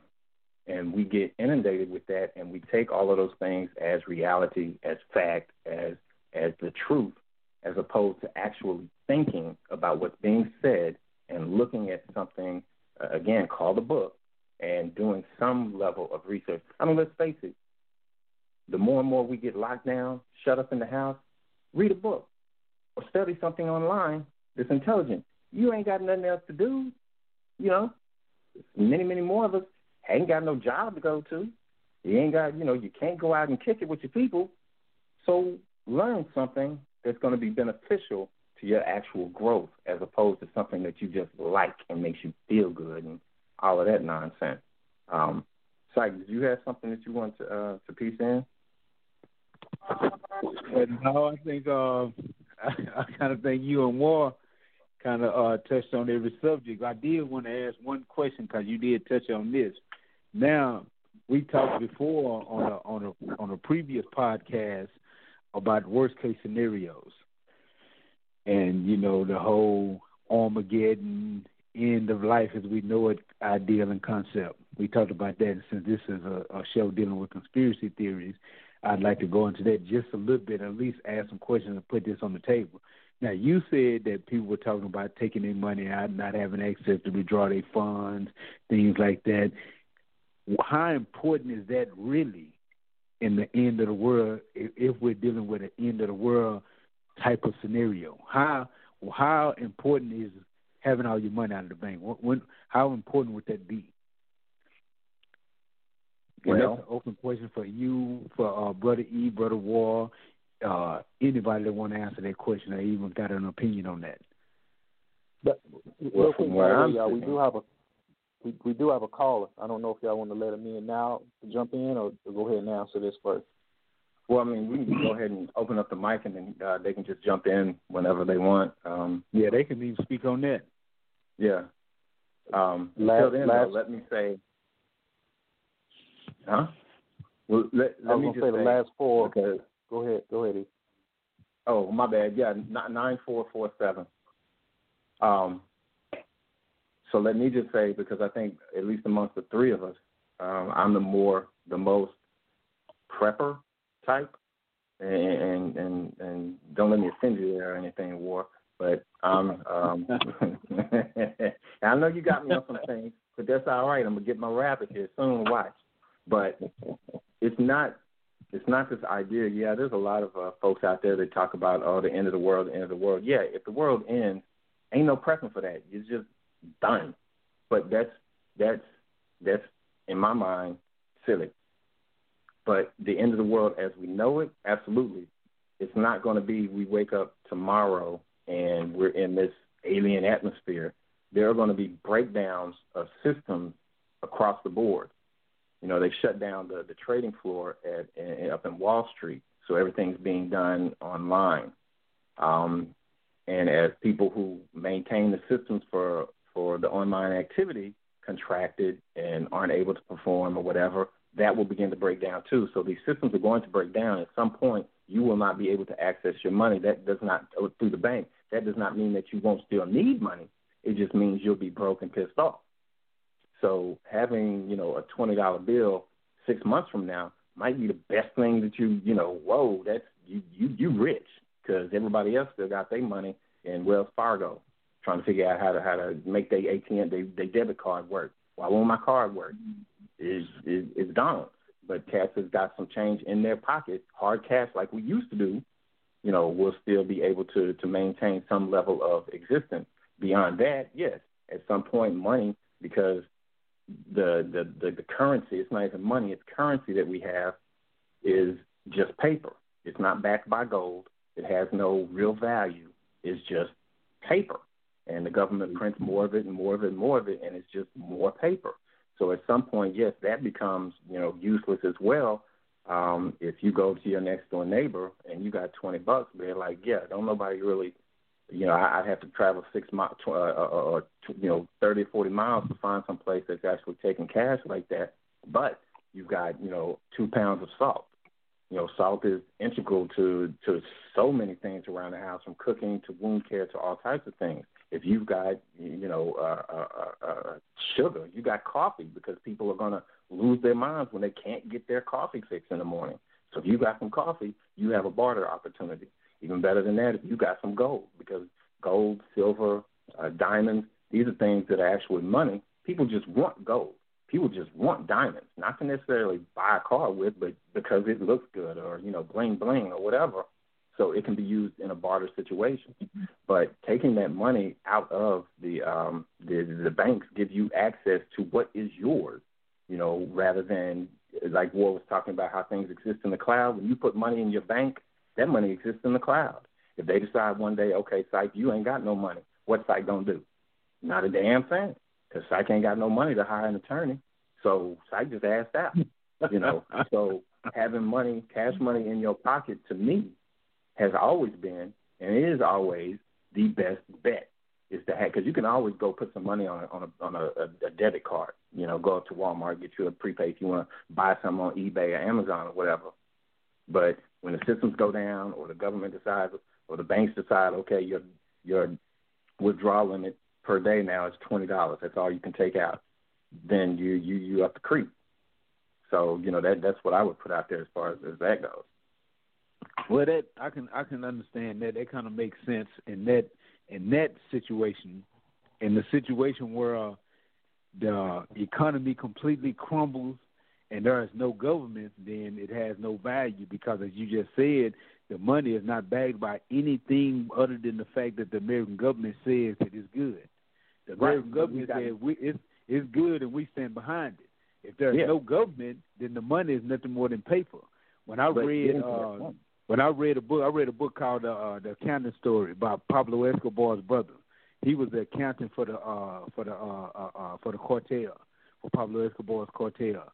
And he said when they was on the run from the American government, they had backpacks with millions of dollars in it. Yes. And he said when they was out in the jungle, hold on. When he said they was out in the jungle on the run, he said those millions of dollars did not do anything for them as far as keeping them warm or keeping the mosquitoes off them. He said there were times they wish they could have traded those $1 million backpacks for a can of mosquito repellent. You know what I'm saying? He said then he realized that how invaluable the things that they was hustling for really was, because all the money that they had. And keep in mind that back then, at this time, according to the Forbes list, Pablo Escobar was named number 11 richest in the world. According to his brother, he said if they actually could have accounted for all the drug money, he probably would have been number 2 or 3. Yeah. And they couldn't keep the mosquitoes from biting. It's just an idea, just something to think about. But that's an eventuality. I mean, that we're not going to go from where we are today to living in the jungle tomorrow. The system has been, believe it or not, most people don't realize this, but the system has been collapsing for several years now. The debt is like, the U.S. debt is like 325% of the GDP, which basically the GDP is is your output, is what you make. Your debt is debt. It's debt. So the debt that the U.S. has is 325% of the total output. That's like you have $100, and then you go out and you charge up $325. So this government, this system has been collapsing for quite some time, but it's in slow motion, and people are not hip to the fact and don't realize that it's been collapsing for quite some time. So we're in the end stages. If you ever look up, it's like you would probably really like this cat named Chris Hedges, this white dude. But he breaks down. He had a farewell tour to America, and he documents and talks about how the U.S. empire is actually imploding, and you can compare it to the fall of Rome and where it was. And one of the things that was real interesting to me, is that in Rome, in the later stages, one of the things that it did was it attempted or did make celebrities out of its chefs. So it actually promoted, all of these chefs, just like we have all these chef shows and cooking shows and whatnot, and made celebrities out of these people who were, just people cooking shit. So, looking at what he's talking about and what others are noting, Professor Wolf, a Marxist economist, also are talk in depth about how the U.S. government, this government is so far underwater. $2 trillion that's like the entire year for the government to the money that it spends an entire year, the budget. And they spent it just on this one thing, supposedly just on this one thing. It beats us up because that's our money, whatever money we pay in the taxes, and then above that they just create more money, give it to these companies who turn around and sell us goods. So we pay to keep them in business so that we can pay to get stuff from them. So, and this can't last forever. So if we really look at the history and the facts and figures, this economy has been in the death throes for several years. So it's not that we're going to end up in the jungle tomorrow, but we're going to be walking the path toward the jungle, and along the way we're going to want to get some water or something to eat. And ATMs might not be your best friend at that point in time. Debit cards might not do you any good along the path. All right, that makes some sense. I can understand that. Hey, is the caller ending in 9447 on? Yeah, I'm here. The mic is open. Right on. Peace to you brothers, man. How y'all doing? I'm sitting there, I'm just chilling on it. I'm sitting there listening to the information. I'm taking some of it in. As far as conspiracy theories, I just feel like human nature is so they look for something to cling on to for hope. You know what I mean? And if they don't understand something, they'll cling on to anything to feel like they have an understanding of something. I just feel like regardless of what it is, 5G, a bat, people hoarding water or whatever, the true fact is that there are times that come to us in our lives to where we have to be self-sufficient, regardless of what the facts are. And I'm listening to you talk about the codependency that we have with technology, computers, whatnot, and all of that is true. And blacks, more than anybody, have always been codependent since the inception of slavery. They've made us a codependent people. So we find ourselves in these situations where things go wrong and we're not prepared for it. Some people went out hoarding, and that was all they had the money to do, was buy the groceries to last for maybe the same grocery shopping they was going to do regardless, right? And here on the other hand, you got white folks. They done went and stockpiled up on, they already had guns and bullets. They went and bought more guns and bullets. They went and bought more of the food that they already had in their bunkers since probably 2099 when they first thought the lights was gonna go out. Mm-hmm. I just find it odd that black folks, no matter what the situation is or the current event, it's like it's never enough to wake up for us to be self-sufficient. Like it's never enough to prepare for the next one. It might be a natural disaster. It might be a hurricane or something. You see what happened in Katrina when they couldn't get to them brothers and sisters for 2 weeks. You know what I mean? But we never prepare. We thinking everybody else got our back, or we got somebody to cry out to or cry for help. The government gonna come, the police gonna come, somebody. But what do we do when there's nobody there? So, I mean, this is my biggest thing about it is, what will it take for us to wake up to be self-sufficient, to find some type of unity to be able to work together, to put the pettiness to the side and stop the bickering amongst each other. I mean, that's my biggest takeaway from this here, because I had a lot of people call me this week asking what should they do, what is it to do, what's supposed to happen. And like one of you all said, if you didn't know about this back in 96, starting the day, trying to prep and prepare for it today, it's like a day late and a dollar short. I mean, you just really might well put your ass in the sling. I hate to say it like that, but you might well just, like they say on them air flights, just put your head between your legs and kiss your ass goodbye. You know, you're not prepared for war. You're not prepared to stand on your own. You probably got, one clip and half of it full of bullets. You know, what's there to do with a lot of that? And then most of us don't go to the gun range. We don't go hunting, so we don't know what a bullet does to a body. And the first time you have to do that, will you be able to do it again? And again, and again, and again, if it ever got to that point. I just feel like there's a lot of factors that's going to leave us in the wind, and a lot of us, with a lot of us being unprepared, it helps us as a whole not to be prepared. And at that point, they can just about do whatever they want to do with us. They can throw us in FEMA camps. They can throw us in cages. They can put us back in chains. And I don't see that as a far-fetched reality. You know what I mean? Right now, since they brought in a national emergency, we've been begging for our civil liberties to be taken away. And some of these will be normal after all this is said and gone. So my thing is the unpreparedness. We have to start today. If we so-called make it through this, and we're not one of the projected 100,000 that die from this, I just feel like we need to start pulling our shit together a lot more and be prepared for the next situation, whatever it may be, whether it's a virus, natural disaster, whether it's a terrorist attack, whatever it may be. That's my opinion on it.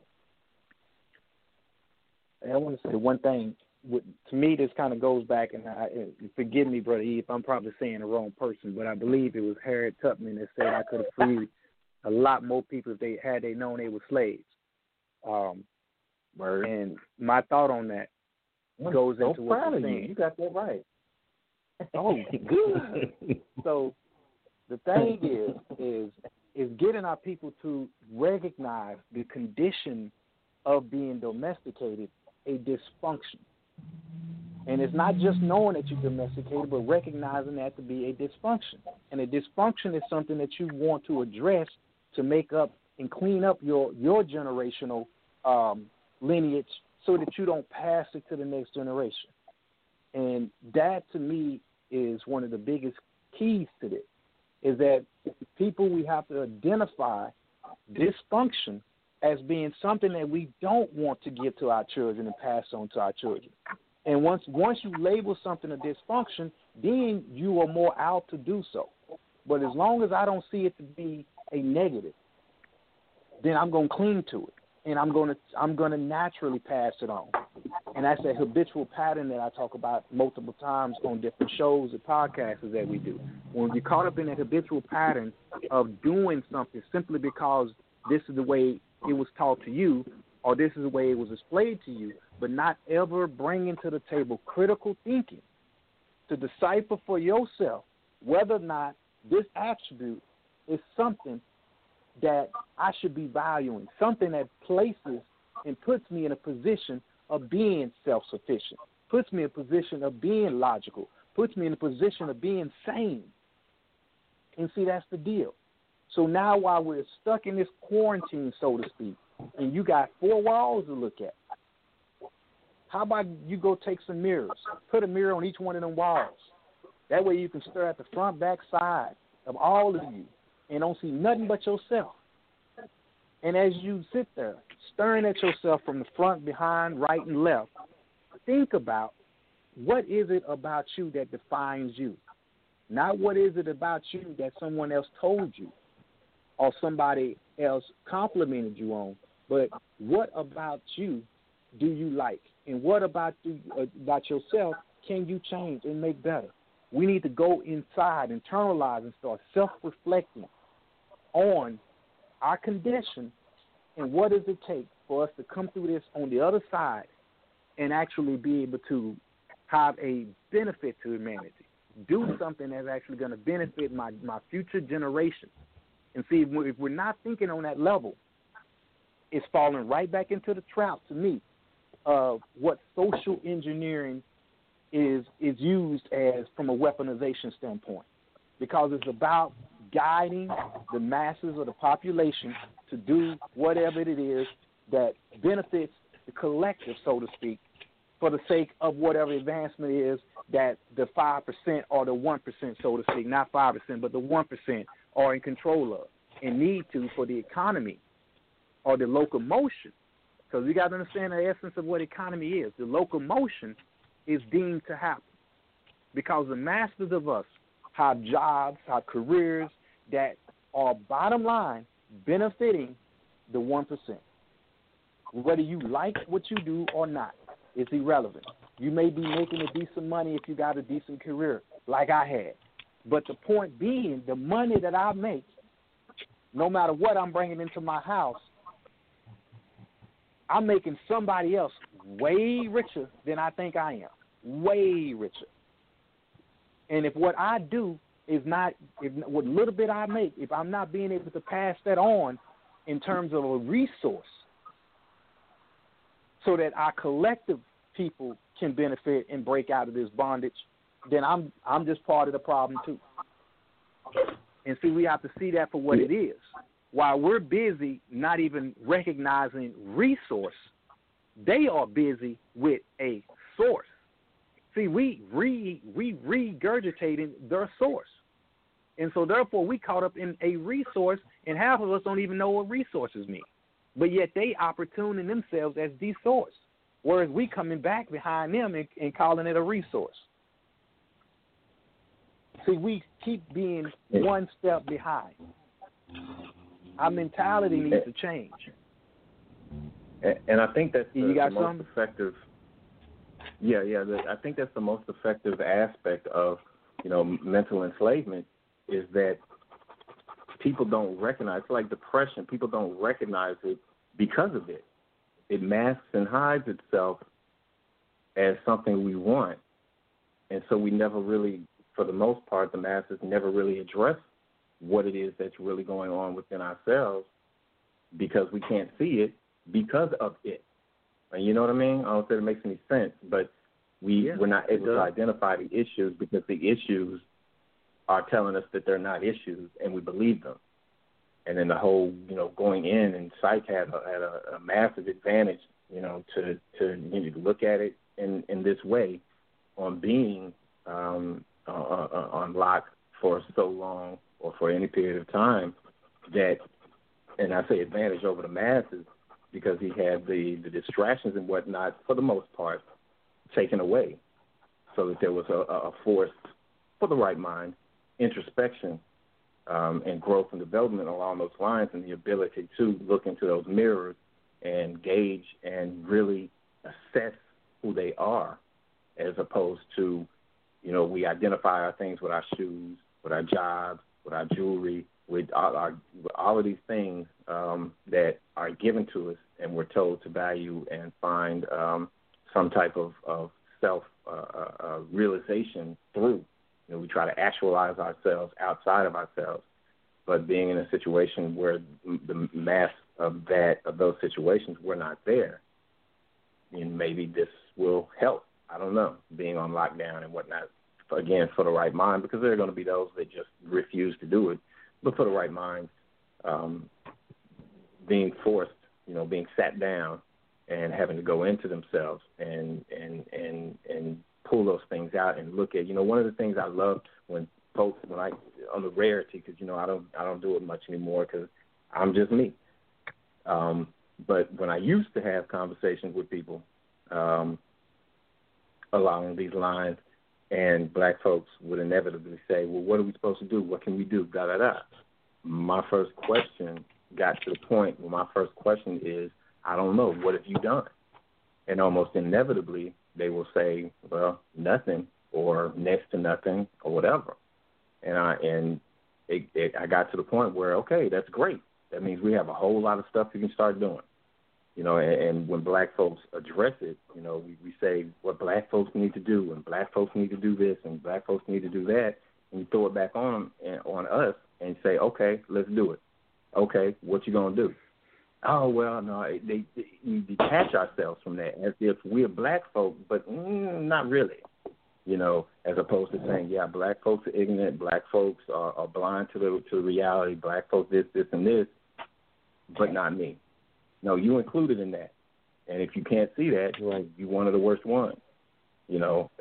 Zach Kondo had a list, and I'm not going to run down the list because it may hurt some people's feelings, but a list of the types of folks and the mindsets and how we, in order to move the people forward, how those personality types have to be addressed. There are those that work against us. There are those who just don't have a clue. There are those that, have a clue but don't do nothing. And there are those that have a clue and are doing something about it. And each one of those types have to be addressed and dealt with on particular levels. It's always been funny to me that the thing keeps you from seeing the thing. It's like a Stephen King novel. It's like a horror flick. It's a really good movie. Maybe Get Out was on it. I don't know. But I would like to hear from. I don't know if there's a sister out there, but listening. But I would like to hear from a sister's perspective. But who? I don't know if that was the caller that was about to chime in, but whoever. I didn't mean to cut you off. Go ahead. No, you're all right. I just want to ask your listeners one thing, regardless of who they are, what they are in life, right? How do you feel about this situation? How do you feel about yourself in this situation? How do you feel about yourself, about your possibilities if this situation turns worse? And the reason why I ask those questions is because if you don't like it, then that right there was a self-reflection of itself without even having to look in the mirror. And you have to take evaluation of those emotions and those thoughts and come to a logical conclusion to be able to never feel them thoughts again. If you feel secure, take things to make yourself feel even more secure. If you feel insecure about this situation, what is it that you're insecure about, and what is that? How can you fix it, or who can you turn to help yourself fix this? That's the other thing that I had to add.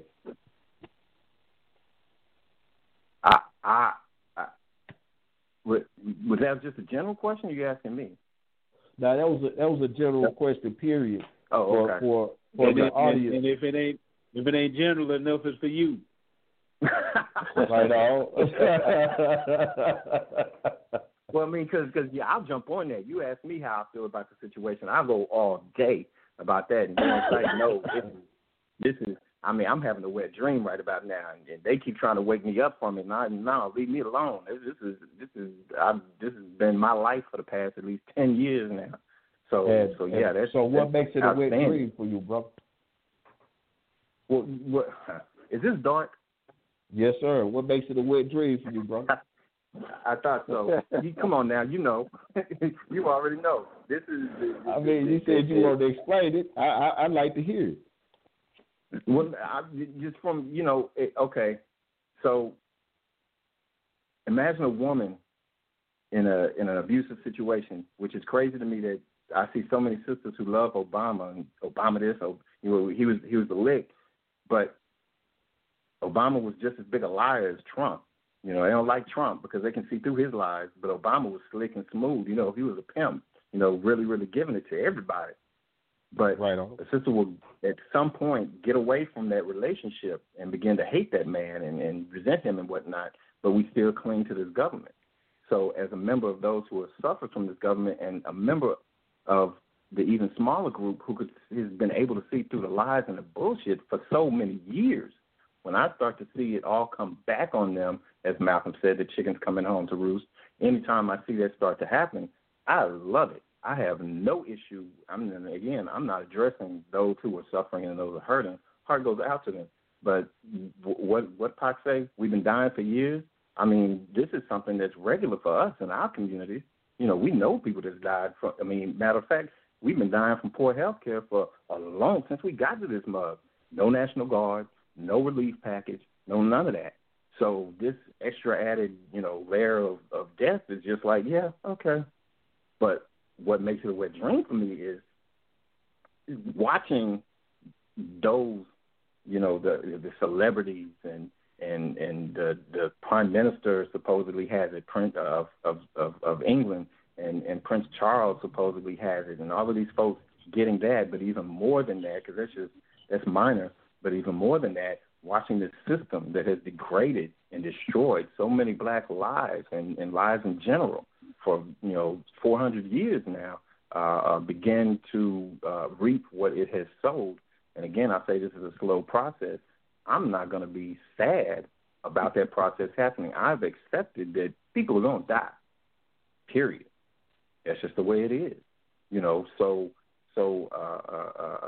to see it coming back, to see it starting to crumble, to see it starting to or outwardly fall apart, because as I said, it's been falling apart, but to be able to see it where I can look at the person next to me at the grocery store or whatever and be like, yeah, it's falling apart, and cite, evidence that shit ain't happening right. You doctors and your military, they got there's still like 6,000 people out on these cruise ships, that they've been told you're going to be out to sea indefinitely, deal with it.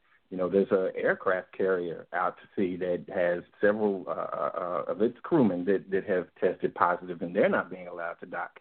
So as I see these things start to come to fruition, it's like, yeah, I'm not opposed. I'm not sad. I'm good with it. So I'm that's for me. And I feel I can't say I'm prepared because that's an end state. It's like saying I'm perfect when in reality the perfection comes through practice. So the preparation comes through practice, and I continue to take steps down that path. And when I leave the house and I spend money right about now, it's almost 100% on something preparing or making me more prepared for being even more self-sufficient. I got a rabbit hutch now. I'm getting rabbits. I'm moving down that path. So I feel like I'm good. Y'all worried about it. You ain't got no food. You ain't got no water. I'm good. I'm not concerned. There's a call. I'm gonna click this person on 0873. Sure. 0873. You're on the show. Welcome. Hey, how you guys doing? What up, sir? All right. Okay. Again, y'all talk about what's going to be done, or as a person, what can be done. On my end, like I said, I know what I bring to the table, and it's like it's different for me because first I'm a mother, so I think like a mother. I'm a teacher, so I think like a teacher. So in all this, of course, to me, yeah, right now it might not seem like it's important, but like right now all the kids are out of school. Parents going crazy because they don't know what to do with those kids. I know what to do with those kids. They have one at home. I have 15 in the classroom. I know what to do with them. So to me, right now it's not important, but it's going to come a time where it's going to be important again. Making sure that you bringing them up right and doing the things that they need to do. I mean, right now we might think that, okay, right now, like, everybody got their own. Everybody holding their own. Every household has to hold their own. Even if you went out here and you worked every day, everybody have to hold their own. The parents that was at the job stay home. They have to deal with the kids and everything else. So for the moment, it's okay. But it's turning real quick to where the parents like, we can't do this. It's going to get even more stressful because they're not used to that. So in a big way, my teaching aspects of it, that's going to come back into play. And it might not be right off the bat, but I know for a fact that it'll be back. The nurturing part of it, even though you go out here and this thing's going to get hard, you're still going to need that. Some people think that being nurtured don't care, but I done dealt with teenage boys that done sat in my face and told me how they see my relationship with my sons, and they like, oh, he a mother's boy, but my mama don't hug me, or my mama don't tell me she love me. And it's they act different. They're different, than a child that has the respect and things like that. And even if or when everything go down, you still going to need these younger kids to grow up and have some kind of respect and have some kind of knowledge about themselves, because if they don't, we all really going to be screwed. So to me, I think that everybody do have a part to play. Everybody's character is not going to be that hardcore, okay, I got this. I think that it's just something where everybody really have to work together as a community. If you want to say black community, the black community, like I said, where I stay at is not just all black kids. I wish that I could deal with more blacks, but it's everybody. It's a kid is a kid right now. So I don't know. It's just, I think that everybody has their spots that they have to play. I mean, like they say, sometimes you got the hunters, you got the preparers, you got the cookers, you got different people that play different parts. And in order to make it happen, everybody got to come together. Right. Well, let me jump in on this, and then also we're down to the last 8 minutes of the show. The thing about what you recognize, sister, is how you know where your value is placed. You know where you contribute to society. The problem is, going back to that frustration that we were talking about a lot, that you're saying a lot of people are going to have and that we identify with, which was what causes people to cling to the conspiracy and these different conspiracies in the first place, is the fact that they don't know themselves. They don't know what they contribute into society. A lot of people have taken on career paths or trades or doing things to just put food on the table, but that is not necessarily a passion that they can actually see is benefiting humanity or society. As a teacher, especially a school teacher with children, you will definitely benefit in society. So you don't fall into that category. But the mass majority of a lot of career paths are based upon how much money I can make. And a school teacher is definitely not one of those. School teachers do not get paid what they're worth. Right. You don't get paid what you work. You love what you do because you are contributing to society. That is not the mass career. You know what I mean? That is not what most people are dealing with. Most people are caught up in a position of where they chose something simply because of economics, or they chose something simply because it was easy. That does not translate into something that they are proud of from the standpoint of giving back to society, giving back or making them a better person, something that causes them to go in and want, like Brother E was saying, want to read and learn about something just for the sake of learning, not because you're learning because you want to find a way to make more money. But are you actually trying to digest information so that you can uncrystallize yourself and figure out what you can do to make this world a better place? You see what I mean? A lot of people are now faced with certain levels of frustration because they can't identify with what the hell they are. So being boxed up in a room, being boxed up in a building forces them to have to deal with the reverberation of nothingness coming out of their mouth, coming out of their mind. And that is a frightening thing. And they can't identify with the fact that the reason why they are frustrated is because they don't know where their place is in life. They don't know where their place is in anything. They don't know where to place value. And so therefore they place external blame on everything else. That is that codependency that we talked about multiple times on different podcasts. What we're hoping to add to this particular show and that people take from it is to go inside of yourself. Figure out what it is about you that needs to be enhanced so that you can work with a collective. And see, that's another thing we learned as Panthers. And I want to draw significance on Brother Darkside, who just came into the show but didn't necessarily announce who he was. Brother Darkside is a long time Black Panther. Was down with the new Black Panther Party back in 1998 as a field marshal that went down to Jasper, Texas when we was dealing with James Byrd Jr. getting drugged. So he's definitely an OG in the movement. So I want to give recognition to that. Now, one thing that we deal with is the fact that the majority of people don't necessarily know how to balance going to work every day, with coming home and benefiting the family structure and doing something in the community. So they're not operating off what we refer to as a mechanism system within a party structure. And what that is where everything that you do is complementing something else of value in your life and the life of your community, life of your family, and people and mankind in general, humankind in general. And so when you don't have that type of thought and that type of structure from a critical thinking standpoint, you don't know. You don't know that you don't know, like Brother E was saying. And if you don't know that you don't know, then you're stuck. And so we're hoping that people can take from this show, if nothing else, think about who you are.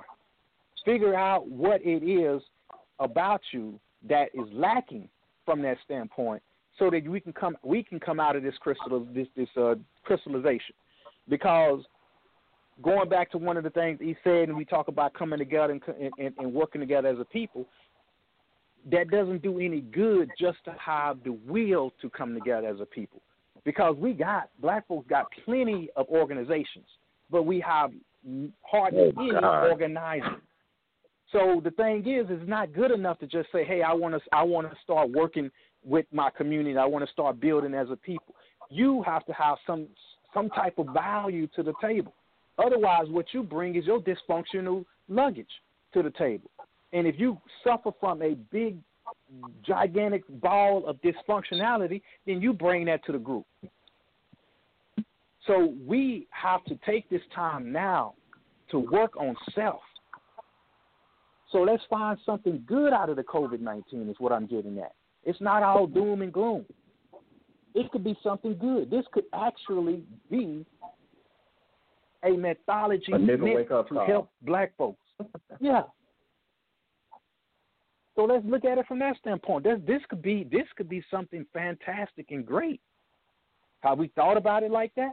So as we're looking at all these conspiracies, I want to throw that conspiracy out there, that COVID-19 was meant to get black people to think for them goddamn selves. Let's ride on that conspiracy and see how far we can make that one go. I turn the show over to y'all. Last 3 minutes. Right? Yeah, I like that. I wouldn't call it of course, and I know you didn't mean it necessarily that way, but I don't see nobody trying to make that a reality. But I definitely think that that's something that we could build off of and make into a positive out of the situation is exactly that. Having it, instead of being a trigger for the oppressor, for those who are in control, quote unquote control, to do what they're going to do, have it be a trigger. When we speak to people, use that as a jump off point to build on, to develop, and to move us beyond what it is we have at the current time. I mean, I think that's a beautiful idea. We got like 30 seconds. Like, you want to jump in for a hot second, or? Well, no, I think all you brothers pretty much touched on everything that needed to be touched on. The major thing that I would say is I would reiterate what Brother War spoke on earlier and in the last podcast, that people should utilize this time toward building themselves. I mean, I've said it before, and I explained that I did time. And I think one of the most beneficial ways to do time when you don't have those, when you're stuck in a situation with sensory deprivation, is to go inside yourself and start building on yourself and learning and understanding the best things that you can do to elevate your own self. That's where people should look at these situations and say, oh, I can't go to the club. It's how can I evolve myself? How can I send a better person out to the world, out to the community when this is all over? So that's pretty much all I have to say on the situation. Don't get caught up in fake news, fake media, and fake conspiracies. And if you truly want to understand what's going on, do some research and educate yourself. All right. So that brings us pretty much to the end of the show. Appreciate everybody who spoke, who listened. Hopefully folks will take some notes, maybe we're giving somebody something to build on and to move forward. And until the next show, I'm trying to free your mind, Neo. Change your thought pattern.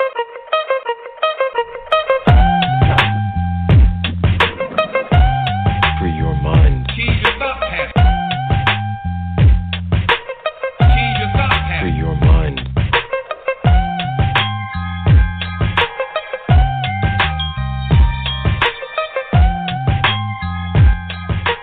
Then you change your attitude.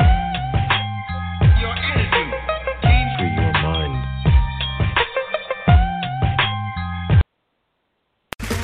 Okay, round two. Name something that's not boring. A laundry? Ooh, a book club. Computer solitaire, huh? Ah, sorry, we were looking for Chumba Casino. That's right, ChumbaCasino.com has over 100 casino-style games. Join today and play for free for your chance to redeem some serious prizes. ChumbaCasino.com. No purchase necessary. Void where prohibited by law. 18+ terms and conditions apply. See website for details.